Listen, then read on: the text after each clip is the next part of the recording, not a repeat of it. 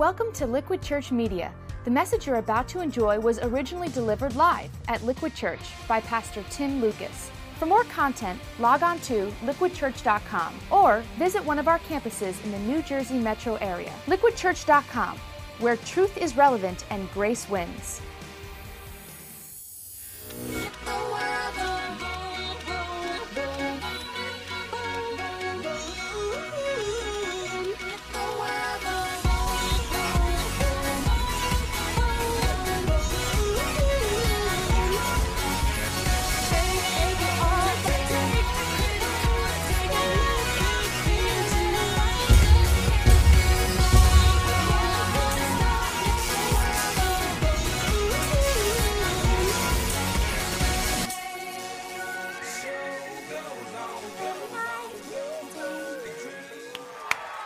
Awesome.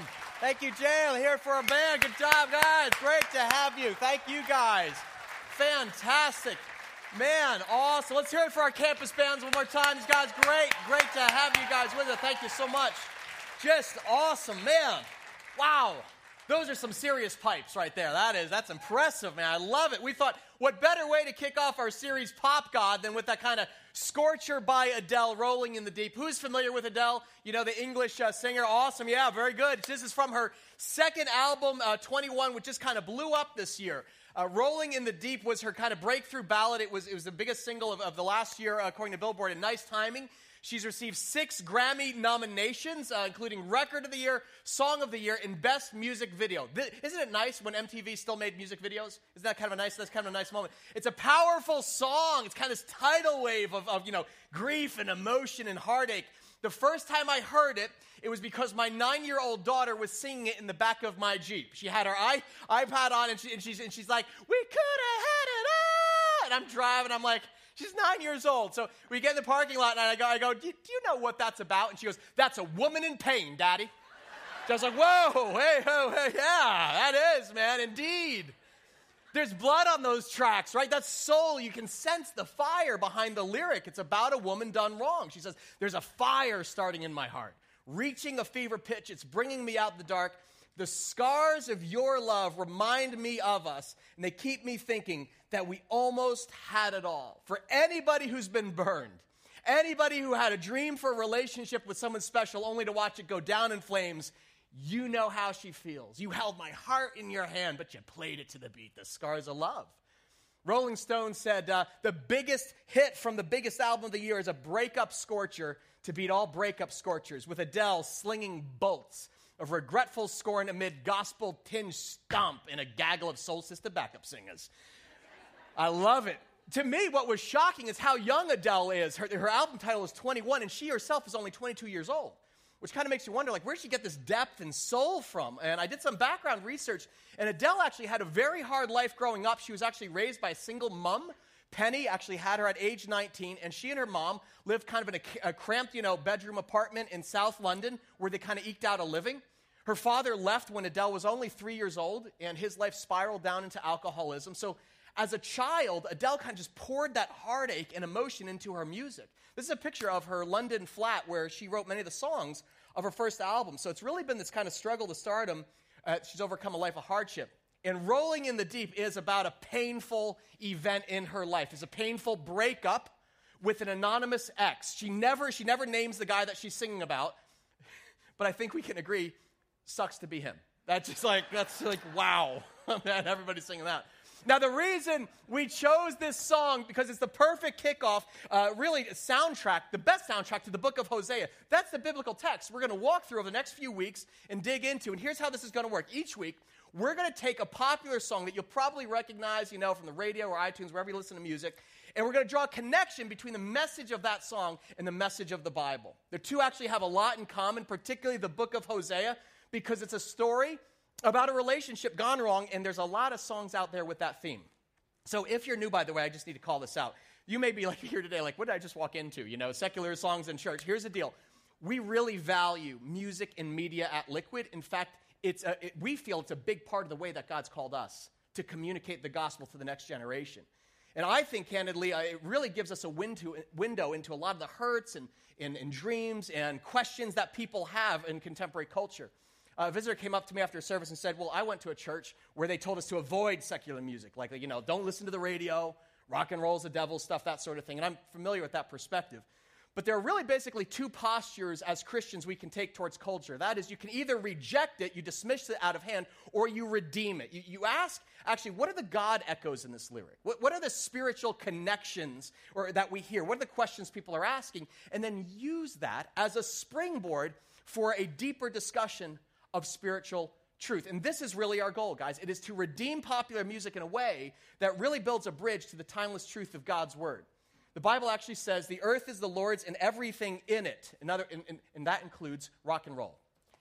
Probably not hip-hop.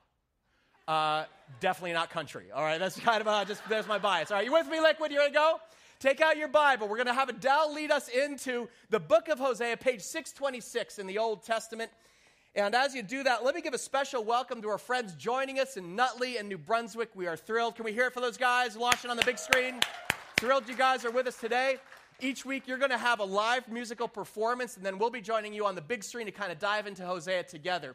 And you may ask, well, what does an 8th century prophecy have to do with pop music? Well, Hosea is a love story. It is real. It is tragic. It is true. There are blood on these tracks, as you're going to see, and I'm hoping you'll see some echoes even in your own story where you can relate. And here's the deal, just a warning. This series is PG-13, okay?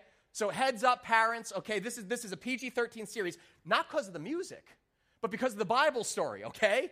Hosea is one of those books in the Bible that candidly, it gets skipped right over in Sunday school. Most pastors never touched it. I have never preached on it because the story is a bit scandalous.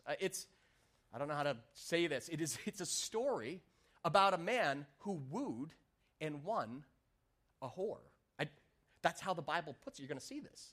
The Lord actually called a man named Hosea, and he said, I want you to take a prostitute for your wife. And you're like, why would God do that? Why would God actually say to a man, I want you to marry a hooker? And he says, because I want you to see this is what it's like to be married to you, Israel. Woof. The scars of love. Yeah, leave me breathless. It's a story about heartache, about a lover done wrong, and that lover is God himself. You ready to dig in? Okay, parents, earmuffs, okay? This is a moment for earmuffs, all right? Hosea chapter 1, verse 2, the Message translation says this. The first time God spoke to Hosea, he said, find a whore and marry her. Make this whore the mother of your children. And here's why. This whole country has become a whorehouse, unfaithful to me, God. As I said, this is not a book we cover in Sunday school. I always think Hosea 1:3 is kind of like a fun verse to scribble at the bottom of a wedding card. Congratulations on your big day, Hosea 1:3, kind of thing. It's hard. It's heavy stuff, all right? Now, a little bit of background is probably helpful at this point. Hosea takes place in the city of Samaria. This is the northern kingdom of Israel. And Israel, as you may know, were God's chosen people. In other words, God sets up this relationship, this covenant with the Hebrew people. He says, I'll be your God, and you be my people. You're going to be my treasured possession, okay? I'm like your husband, and you be my bride. And that went okay for a while. This is around 715 BC, under the reign of King Jeroboam II, when the Jewish nation, listen to this, was rich, powerful, materially prosperous, but declining spiritually. I'll say this again. This was a nation blessed by God that became very powerful and wealthy, but was declining spiritually. Does this ring any bells? Let me tell you Israel's big sins. It's actually amazing. The government levied very heavy taxes. They oppressed the poor. People were very greedy, and God said, I am the Lord, and I do not approve this message, okay? See, God hates when the rich take advantage of the poor and forget where their prosperity comes from. But most upsetting is that Israel had begun worshiping foreign idols, the golden gods of the Canaanites, the surrounding nations. In essence, they were cheating on the one true God of Israel, okay? And God said, it is breaking my heart to see what's become of you. You've broken our vow. You betrayed me. You've chased after other gods, and you've given them your heart like a whore. This is a story about a jilted lover, and that lover is God himself. And to illustrate his heartbreak over his people's betrayal, he said to Hosea, I want you to marry a prostitute. I mean, imagine this. take a harlot to be your wife because I want this to serve as a living object lesson to Israel. I want them to see what it's like for me to stay faithful to them in spite of all this betrayal. Now, let's just pause here. TV timeout. We got to acknowledge this is kind of jacked up, right? This is like heavy stuff. I mean, young men, what would you do if God woke you up in the middle of the night and said, okay, here's the deal. I'm speaking to you. I want you to marry a woman who I'm going to tell you ahead of time is going to be unfaithful to you. She's going to have kids by other men. She will be out every night cheating. She's going to promise to be faithful, but she will two-time you. Then she'll beg forgiveness, but then she's going to break up with you over and over and over, and finally she's going to break your heart and run it through a shredder. This is your new wife. Congratulations. What would you say? You'd be like, no thanks, I'll pass on that one. But Hosea was a prophet. You know what that means? He was chosen to be a spokesman for God. His job was to preach. He was supposed to vividly proclaim the truth of God's heart to the people of God. And this is probably the ultimate preaching illustration, okay?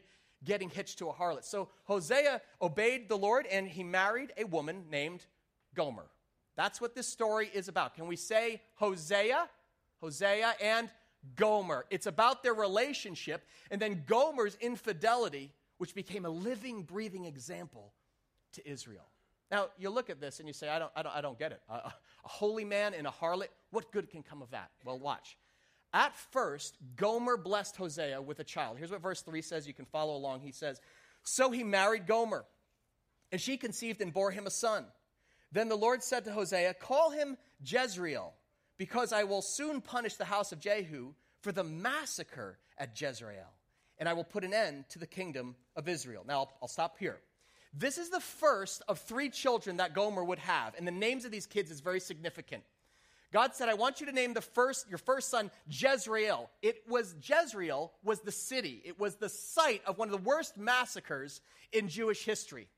It was at Jezreel that the Hebrew warrior, his name was Jehu, here it is right in the text, he slaughtered 70 of the king's sons. In other words, he chopped off their heads, he beheaded them, and took 70 kids' heads and made a pyramid in front of the city gates. Ugly stuff, human bloodbath.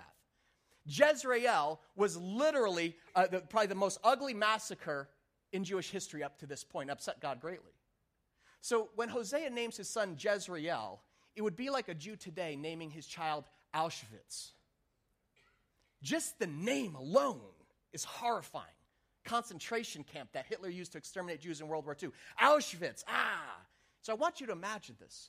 Every time Hosea walked through the Jewish marketplace looking for his son, Auschwitz, Auschwitz, it would have pierced the soul of every pious Jew by reminding them of the most tragic moment in their history when they abandoned God. And this was Hosea's calling, to actually warn the nation of coming judgment that would befall them if they continued to forsake the Lord and turn their back on him. But that warning fell on deaf ears. Look at verse 6. It says this, Gomer conceived again, second child, gave birth to a daughter. Then the Lord said to Hosea, call her Lo Ruhamah, for I will no longer show love to the house of Israel, that I should at all forgive them. And you can see the little footnote in there. See at the bottom of the page, Lo Ruhamah means not loved. And it's like, well, now why wouldn't God love his own child? This sounds pretty harsh. Look at verse 8 for the third child. After she had weaned Lo Ruhamah, God had another son, and the Lord said, call him Lo Ami, for you are not my people, and I am not your God. Again, look at the footnote. Lo Ami means not my people, as in, this ain't my child. Suddenly you see what's going on. Why these cruel names for these kids? Hosea wasn't the daddy. Remember, Gomer was a prostitute. And tragically, heart-wrenchingly, she left Hosea's house and took up with other men. I mean, can you imagine this? Okay, not just your spouse leaving, but then returning home with a swollen belly. Any man in his right mind would just, kick her out, but not Hosea. God told Hosea, I want you to love that girl in spite of her unfaithfulness and her shame. And that was hard. This is one of the toughest missions in the Bible. It was bitter. Imagine waking up every day and there's your son, and next to her are 2 kids who look nothing like you, actually look like other men. A daily reminder of your wife's betrayal. This isn't my child. These are not my people. She's not loved by me. See, these prophetic names show God's reaction to Israel's unfaithfulness. He had lovingly wooed Israel. He's like, I led you out of slavery in Egypt. I brought you into freedom. I've made you my wife. I just want devotion in return. But what he got was actually bitter fruit. I mean, poor Hosea. I imagine how the gossip just spread like over the neighborhood fences there, you know. Did you hear? Yeah, the preacher's wife left him. Yeah, dude. She two-timed him with a bunch of guys at the bar. I mean, I imagine some folks probably said about Hosea, well, serves him right. That's what preachers. He's always telling us all how to live our lives, and he couldn't even keep his own home together. Hosea had a tough assignment. He was harnessed to a harlot.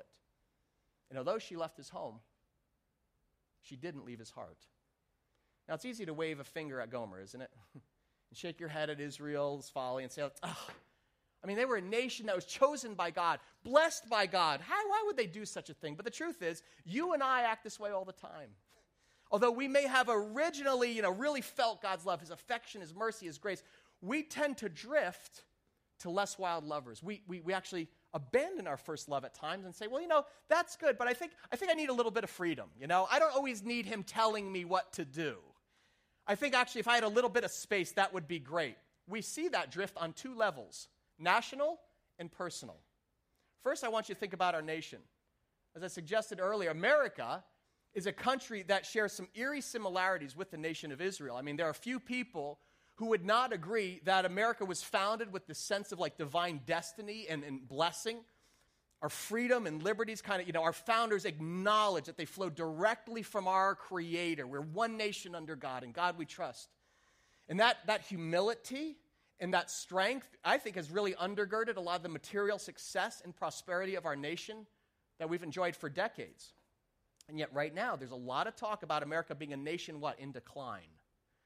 With our economic woes, our waning influence on the international stage, and this growing sense that this toxic culture in Washington has left our leadership paralyzed and just kind of vulnerable. It's interesting because Billy Graham's daughter, Anne Graham Lotz, she was interviewed on the early show shortly after 9/11. She was asked, why would God let such a thing happen? And Anne Graham, she gave, I think, a profound response. She said, I believe God's deeply saddened by this, just as we are. But for years, we've been telling God to get out of our schools, to get out of our government, and to get out of our lives. And being the gentleman he is, I believe he's calmly backed out. How can we expect God to give us his blessing and his protection if we demand he leave us alone? That's a prophetic response. You see what she's saying? Over the last 70 years, there's been this kind of national drift in America. Whether it's banning prayer from schools, you can't, display the 10 Commandments. Heaven forbid you mention Jesus, in the workplace. I don't know if you saw this, but New York City just passed a law that will ban churches from renting public schools on Sunday.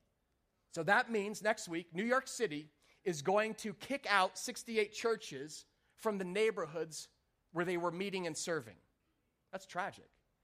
And Graham's point is, you can't just give the Heisman to God, stiff-arm him, and cut him out of our daily lives, and then suddenly invoke his protection and blessing when things bottom out. She said, we need to make up our mind. Do we want God, or do we not want him? We can't just ask him in when disaster strikes. That's a prophetic word, I think you would agree, for our nation. Hosea speaks to us on a national level. But he also speaks to us on a personal level. Because a nation only drifts when people allow their hearts to wander. And I'll be honest, there's a bit of Gomer inside all of us. At least there is in me. As some of you know, I became a Christian at a pretty early age. Grew up in a Christian home where belief in God and kind of faith in Christ came quite naturally.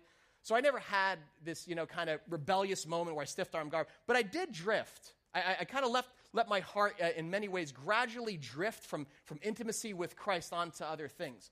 Last summer, our family rented a house down in Ocean City, beach house. You guys go down the shore of the beach, okay?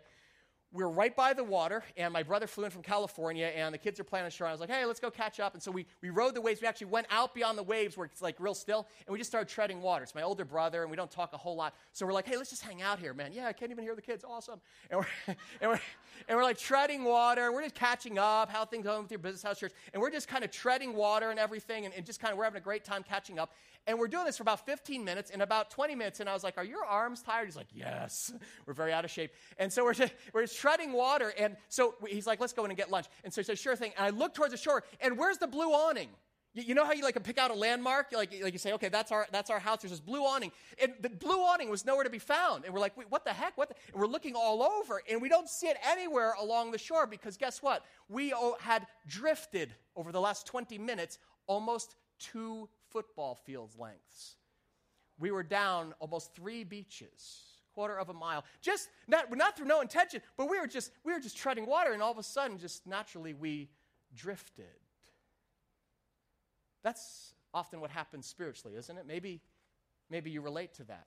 It's not anything particularly intentional, but the reality is maybe months or years ago, you imagined a moment, you can recall that moment when you were really close to God. Think about that moment you felt like you were closest to God. Like when you were praying, you were like, oh, snap, God answered my prayers. He heard that. And things happen in your life, and you're like, man, what a coincidence. I was just praying about that. Another coincidence. These aren't coincidences. They're God incidences. This is amazing. You felt close to him. Do you remember this? Maybe he told you to say or do things, and you do it, and you didn't know why, but he would bless you, and others would be blessed because of it. Your relationship was tight. His word was a valuable part of your life. You ever have that moment where verses leap off the page and you're like, that's for me. Not Hosea 1:3, but the other one, that's for me.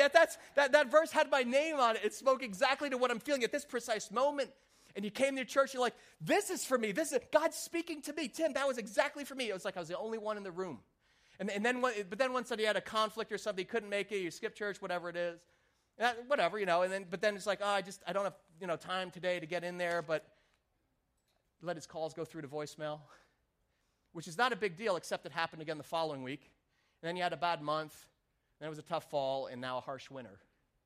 And now you don't see as many God incidences in your life because one day, what happened? How did I get over here? I was so close to God at that moment. It wasn't you. You didn't intentionally cut God out, did you? As much as you drifted from him. See, Hosea tells us it's just entirely possible for your heart to be blown off course and end up in another neighborhood. We're born to drift. We're prone to wander, the Gomer in all of us. Now, this is where the enemy really likes to drive a wedge between us and God. Because it's at this moment that other idols say, come here, I can help repair that drift. Feel that emptiness in your heart? I can help with that. Because your heart, here's the deal, your heart was made for intimacy. In other words, affection, to have somebody greater than you in love with you and to feel that love and return that love. You were created in love by God. You were created for love with God. And the reality is, unless God is filling your heart with that affection, with that warmth and acceptance, we'll go sniffing elsewhere. Some idols offer control. I mean, we try to manage ourselves. I want to create a perfect home life, then I'll be ready, or manicured lawn, or a shiny car, or we go for, dinner or trips or vacations to keep things interesting. Those are all very socially acceptable idols. Pour ourselves into our work, advance our career, close the deal, get the promotion, which again, in and of itself, not necessarily evil, unless they replace the affections of God. Other idols we drift towards are more indulgent because your soul is built for transcendence. So you have to be able to escape the everyday dullness. And I don't know, I just kind of drifted into an affair. I don't know how that started. Alcohol or meds. We've been talking about this stuff. Or an obsession with sports or hobbies, like you're dialed in. I love powder skiing, man. It's all about that. Whatever that is, when indulgence happens, it's like crack cocaine to the soul. Because it's feeding the place in your heart that is meant for communion with God himself. And all of a sudden, you've got these chains on that you can't get rid of, and suddenly you feel trapped. All this clutter, all this idols, all the busyness of life. And God, I don't know, whatever. He just seems a distant memory. Because the relationship has grown cold, lifeless, which is exactly how Gomer must have felt after giving her heart to others. Now let me just pause here, because when we talk about this drift, we typically focus on how it makes us feel. But have you ever paused to stop? How do you think this makes God feel? What are God's feelings like? I know that's new for some of you. Some of you are like, I don't think God has feelings. I think he's just kind of like watching and he's just judging and he's kind of going along very even. He's always just the same. You know what the reality is? God has very strong feelings. See, the prophets give this vivid picture of what it feels like for God to be married to a Gomer. If you read through the prophets, I was doing this week, I'll be honest, it just like slammed me in the face because it's like reading a lover's quarrel that you hear through apartment wall. Listen to this excerpt from Isaiah. Pull this out for you. God says to his people, he says, I long to be gracious to you. You're precious. You're honored in my sight because I loved you. But you, come here, you offspring of adulterers. You've made your bed on a high and lofty hill, forsaking me. You uncovered your bed, you climbed into it and opened it wide. You've been false to me. Yet I'll take great delight in you. As a bridegroom rejoices over his bride, so I'll rejoice over you. Do you hear the emotion, that mix? It's like there's this struggle inside God's heart that vacillates wildly between love and betrayal. I love you, you're precious. Why'd you cheat on me? You climbed into the bed with the world. I want you back. I want you back. I want my wife back. My first apartment out of college had paper-thin walls. And directly above me lived this couple who I could always hear each night through the walls. I didn't have a television, but it was like being tuned into Telemundo. A lot of drama all the time. The guy would come home late, and he'd slam the door, and she would start in on, and she'd kind of like raise her voice, and he'd be like, oh, and he was a stomper. He'd pound his foot. She'd scream. Then there'd be like more crying, and I'd literally be laying in bed, like listening to this on the floor above me, and they'd be having it out, and I'm going to be like, oh my goodness, there's going to be blood, and suddenly it'd be very quiet. And then I would hear like kind of muffled stuff, no, I'm sorry, no, I forgive, no. And then I would hear different sounds.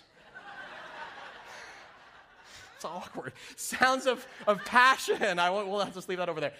And it went on like that at least 2 nights a week. These like raw emotions, rage and passion. I didn't know if they were going to kill each other or make a baby. It was like crazy, man. I was like weird listening into that. And you know what? If you take some time this week to read Hosea for yourself, that's what you will hear in God's voice. Hurt, shock. He can't understand why the people he's given everything for, he will not return his love. Some of the prophets are amazing. Listen to this excerpt from Jeremiah. Again, this is God talking to you and me. He says, I remember the devotion of your youth, how as a bride you loved me. What fault did you find in me that you strayed so far from me? And then this is my favorite verse of all time. You are a swift she-camel running here and there, sniffing the wind in her craving. In her heat, who can restrain her? Jot that down. That's a verse right there, man.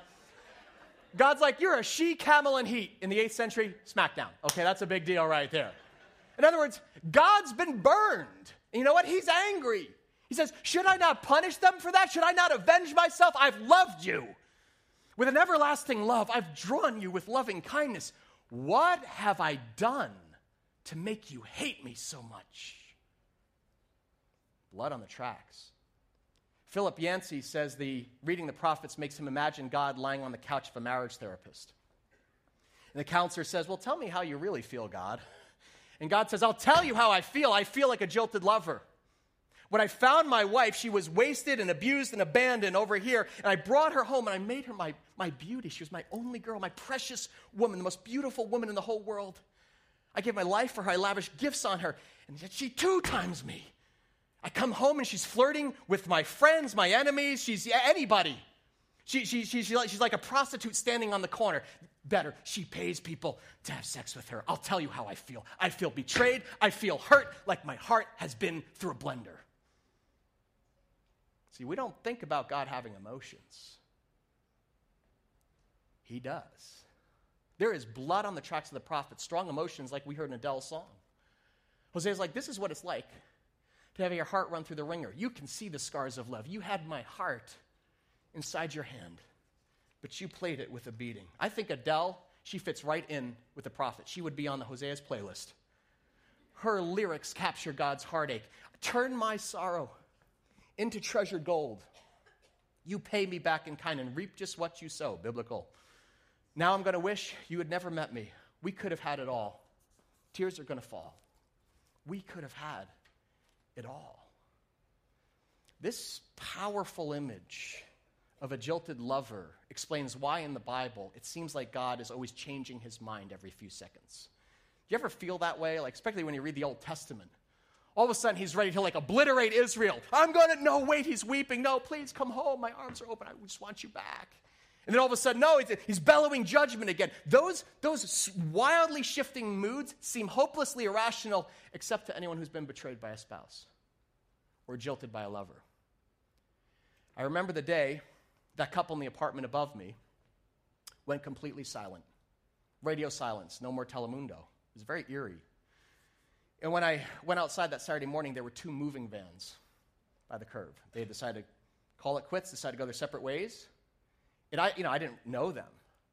But I remember seeing the woman, I passed her coming through the door, and she's wearing these big sunglasses to hide her red-rimmed eyes. And seeing her a little bit trembling. And watching those vans just go down separate ways, she was heartbroken. This, my friends, is your God. That's your God. He is a lover, and he is jealous for you.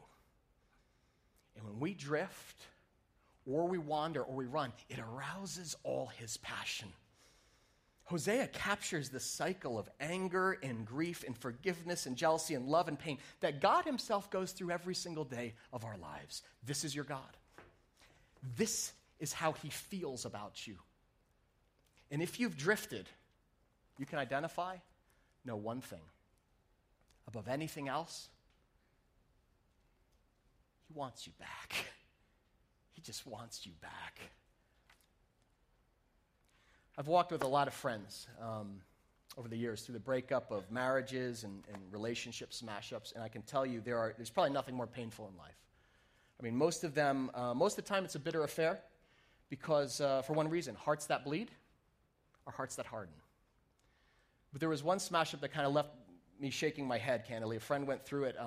Won't go into all the details, but a few years ago, his wife had treated him pretty shabbily. She was actually the one who physically took off. And again, you don't need the details because it could be anyone, and there are thousands of you who have a story that you could tell. But I went to his house, and her boxes were there, all her belongings packed, as kind of a symbol of her heart vacating his. And I expected from him what comes naturally. I expected him to be angry, but he wasn't. I expected him to be outraged and to kind of blame. That's typically how it goes. But he never threw her under the bus. I expected him to be white hot with, betrayal. I have been with people who at the first sign of disloyalty, they have the divorce papers drawn up and waiting. They're ready. But my friend was different. I walked in, and he just has his hands in his pocket. But next to those boxes, he goes, "She's not even gone, Tim. And I just want her back. I just want my wife back."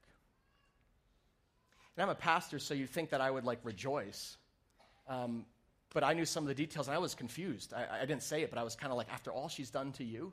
I understand it takes 2 to tango, and he was not without his faults. In fact, I think that's what it was. He'd been so open and honest about his failings and shortcomings as a husband, and actually confessed them humbly, repented to her, and refused to blame her at all and throw her under the bus. And on the other hand, she'd given him kind of claw after the next, and he says, "It doesn't matter, Tim. When I said for better, for worse, I meant it. And this is the worst. But I want my wife back." And he started to cry. He said, I just want her back. I've never seen anything like it. That's when I realized my friend has a Hosea heart. Yeah? See, in all this darkness that God goes through with us, the infidelities, the drifting, the affairs, the illegitimate kids, and all the name-calling, these aren't my people. I don't love her. Chapter 1 of Hosea ends with a very different note. Like all good blues songs, it ends with a grace note. Final verse. God says, "Although I'm brokenhearted by your whoring, yet the Israelites will be like the sand on the seashore, which can't be measured or counted. In the place where it was said to them, 'You're not my people,' they will be called," say it out loud together, "they'll be called sons of the living God." In other words, God's like, I have every reason in the book to divorce you, but I won't do it because I love you too much. And I forgive you. And I just want my wife back.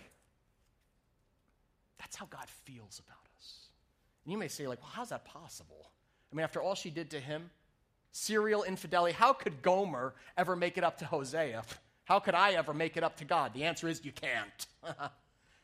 That's why God sent his son Jesus to die for you. That's why Jesus came. On the cross, Jesus bore the scars of love to make a way home for you, to repair the relationship. It was basically the Father opening his arms saying, I forgive you, and I don't care what you do to me, but I'm going to hang here because I want our relationship to be restored, and I want you to see my heart. See, no matter how far you've drifted, no matter how many times you have broken your vows or cut God out of your life, he has never abandoned you. He has never left you.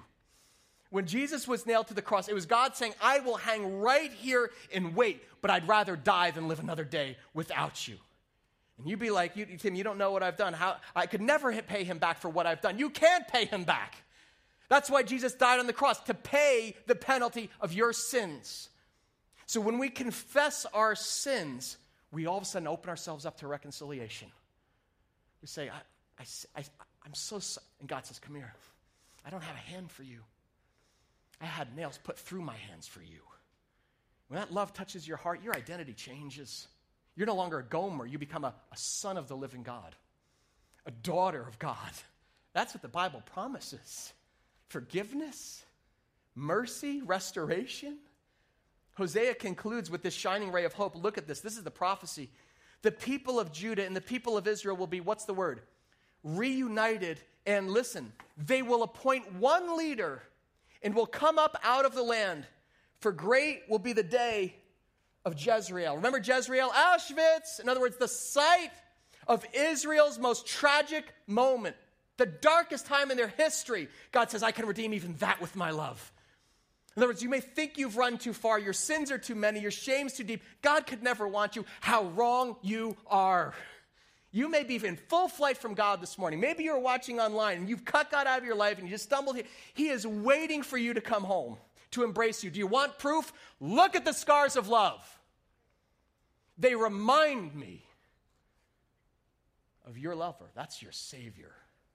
That's the man who came up out of the land and said, I'm going to reunite the people. That's the prophecy of Hosea. 2,000 years after Hosea, God says, I'm going to come and reveal my heart. And when Jesus took the scars of love, he took what we deserved and opened the path to healing. It is as raw and real as the wood of a cross and the spikes of iron. Folks, those are the scars of love. So when you surrender your life, you say, God, take me back.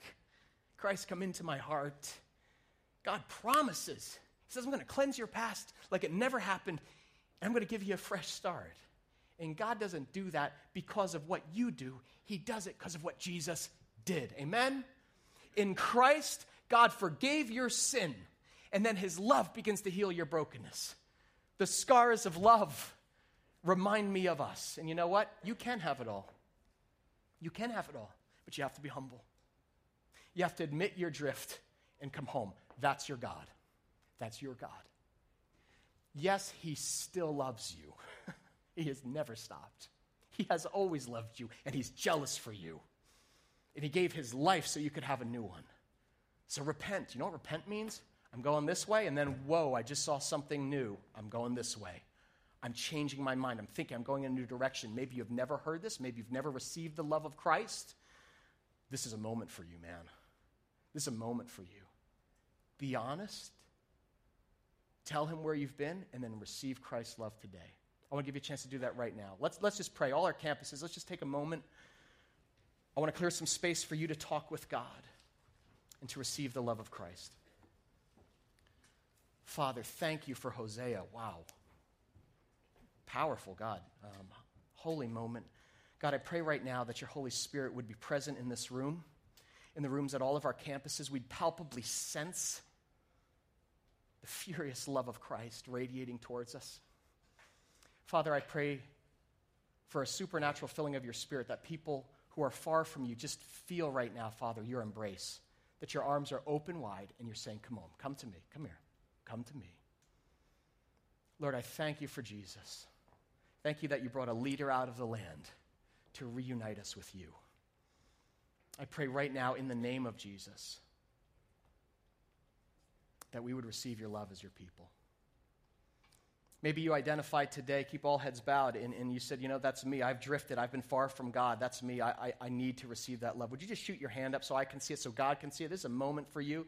Praise God for you in the back. Just shoot it right up there. Hands way up in the back, all over, all of our campuses. Campus pastors are watching. Thank God for you. Whole cluster of hands. This is a moment for you just to receive the healing love of Christ. Father, right now, in the name of Jesus, Lord, we confess our sins to you, and we ask you to forgive them. Cleanse us by your blood. Fill us with your Spirit.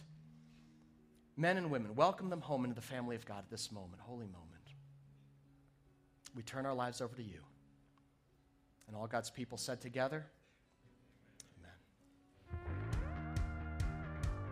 Thanks for listening to Liquid Church Media. If you were inspired or challenged by today's message, we hope you'll tell a friend. For more content, log on to liquidchurch.com or visit one of our campuses in the New Jersey metro area. liquidchurch.com, where truth is relevant and grace wins.